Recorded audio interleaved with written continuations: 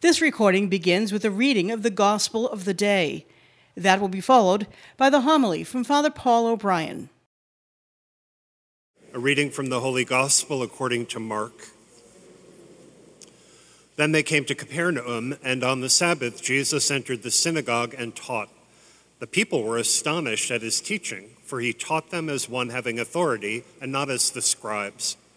In their synagogue was a man with an unclean spirit. He cried out, "What have you to do with us, Jesus of Nazareth? Have you come to destroy us? I know who you are, the Holy One of God." Jesus rebuked him and said, "Quiet, come out of him." The unclean spirit convulsed him, and with a loud cry came out of him. All were amazed and asked one another, "What is this? A new teaching with authority. He commands even the unclean spirits, and they obey him." His fame spread everywhere throughout the whole region of Galilee. The Gospel of the Lord.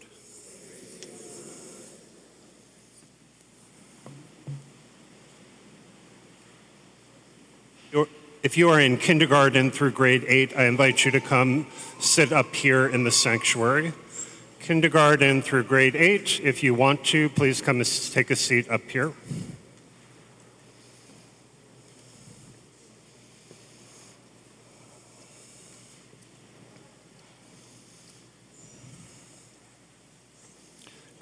Great.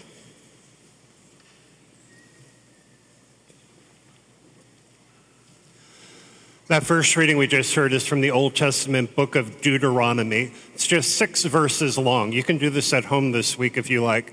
See if you can count how many references there are in just those 6 verses to the word of God or of people, speech and the word. The Old Testament reminds us over and over again that God's word, that God gives us in this world, reveals who God is.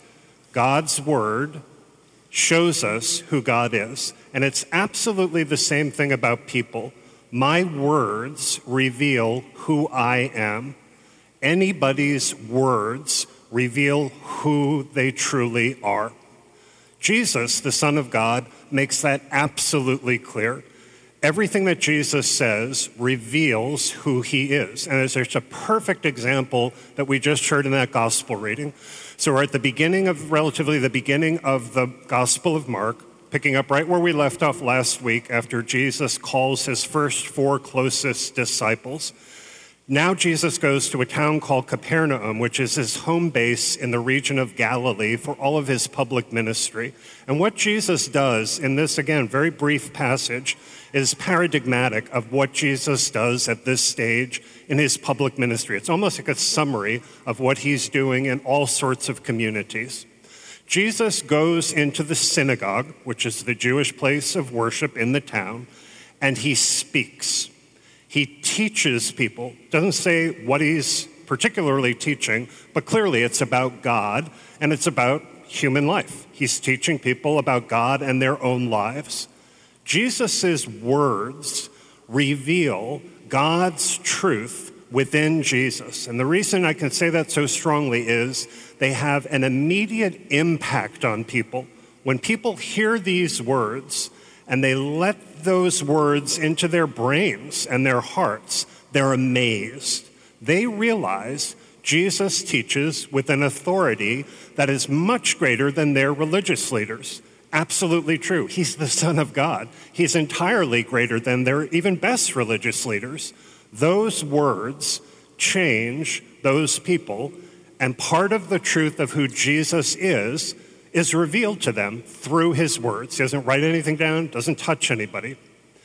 In the synagogue, there's a man with an unclean spirit. Somehow this man has an influence of the devil that is really impacting his life, kind of like John Driscoll. This man has an unclean spirit, and that's revealed by what the man says. The man screams out at Jesus. He knows who Jesus is. The devil knows completely who Jesus is. He's threatened by Jesus. He tries to probably intimidate Jesus or catch him off guard with his words. And he asks, "Have you come here to destroy us?" Exactly the right question, because he has come to destroy the devil. That man's words, under the influence of the devil, reveal who he is at this moment. He's a person with a very powerful impact of the devil within him. Jesus speaks, quiet, and the man becomes quiet. He stops saying what he's saying. Jesus speaks again, come out of him.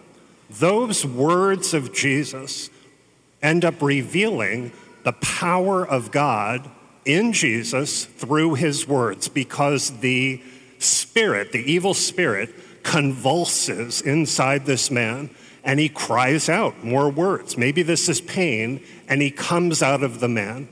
Jesus doesn't touch the man with his hands. He doesn't do anything physical with the man. He only uses his words. The words of Jesus turn out to have the power to defeat evil. And it actually keeps going. Those words then make the people in the synagogue ask more questions, think more about Jesus, be more amazed by Jesus, and then they get out in the world and they start telling people about this so that his fame spreads everywhere. I hope you're following this. That's what he's come to do, to announce God's gospel and to have other people affected by that to go tell other people. All of it's through his words, just the words of Jesus. I invite you to consider this week, individually, families, couples, all of us in this community at Lawrence Catholic Academy. We're beginning to celebrate Catholic Schools Week this week, to consider that basic truth. What we say reveals who we are. I'll give you 3 very easy ideas to get you going. Idea number 1, to be a Christian is meant to be more and more hearing Jesus' words through the scripture, the teaching of the church, letting them enter us, understanding them, and then, if we believe them, speaking those same words in this world. That's what Lawrence Catholic Academy is supposed to be all about. For 11 years, as many as 11 years, hearing Jesus' words, understanding them, and then speaking them in this world. That's what our parish is supposed to be all about. Hearing his words, letting them in, and then speaking them in the world. Think about this. If it's from the heart, just a few words of Jesus can change so much, like, I love you. I forgive you. I was wrong. This must change. We must act. Let us pray. Those are just a few words that come to me from Jesus, and because I believe them, when I speak them in different situations, it reveals who I am. With all my sinfulness, I'm really trying to live as his follower, and they let his love enter into other people's lives. Those are just a few words, let alone conversations and relationships, and in the case of our school, classrooms.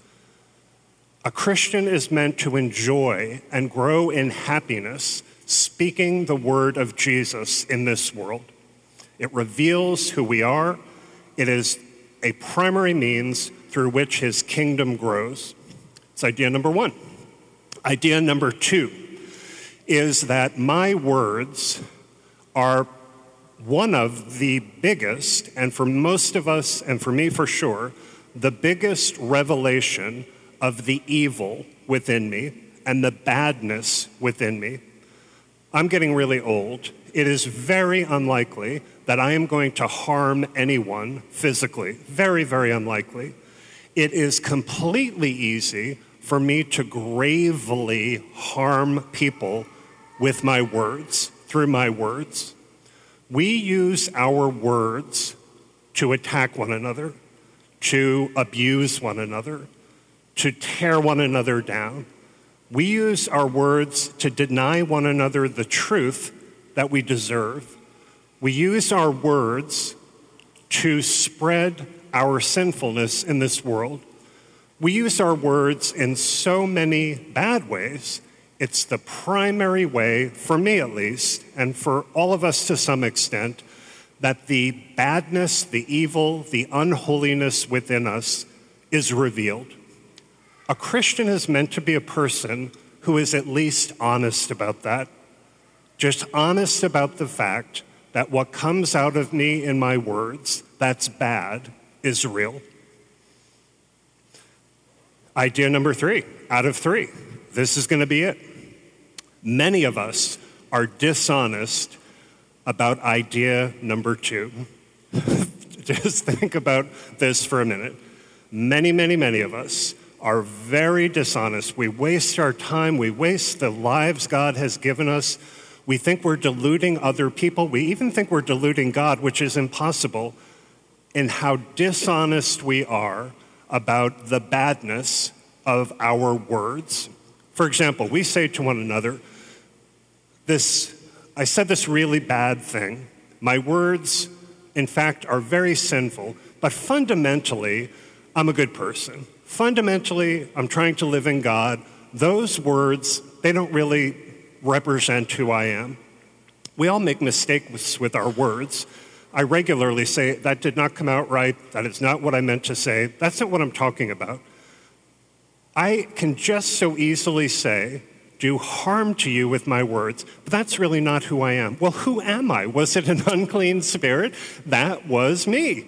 That is me. Why am I wasting anyone's time pretending that these words are not what they are? We say things like, I am not a gossip. I don't use my words to unnecessarily share scandalous information, negative things about other people. I am not a gossip. How many people have you met who come up to you and say, hey, Paul O'Brien, gossip, that's who I am. I'm a gossip. I'm so proud. No one wants to be a gossip, right? But I hear that Christian is in big trouble with the IRS. I'm a gossip. I'm a gossip. I'm a gossip. I'm a gossip. Why am I suggesting to anyone that I'm something that I'm not? That was real. He's not in trouble with the IRS. But other things, I'll tell you in the parking, I am a gossip. We say things like, I do not inappropriately judge people. Only God is my judge. Only God is my judge. Only God is your judge. I do not say things that put me in the position of God. And Tim Lane is worthless, right? I actually had a colleague who works in the church who a few years ago said to me about a person that she supervised, she's worthless. And I thought, I'm not naive, but that just revealed to me, you think she's worthless. You actually think this person is worthless. It's not just a word you threw out. You think she's worthless. That person was absolutely, in the most horrific way, judging someone else. And I am positive she would say, I don't judge anyone. So my concluding number 3 here is, pretending I can delude God is ridiculous. It's impossible. Pretending I delude other people in this area, I don't delude many people at all. Most people have my number. And deluding myself is pathetic. A Christian is a person who is honest about who I am so that I can grow out of what's bad into Jesus. I encourage you to consider this week, talk about it this week. This is so concrete. If we pay more attention to our words this week and what they really are, we can be back here next Sunday, much holier people, having done really good work, I hope, for God this week. You have been listening to Father Paul O'Brien, pastor of St. Patrick Parish in Lawrence, Massachusetts. For more information about the parish and to get involved, please go to stpatrickparish.com or follow us on social media. Thank you for listening.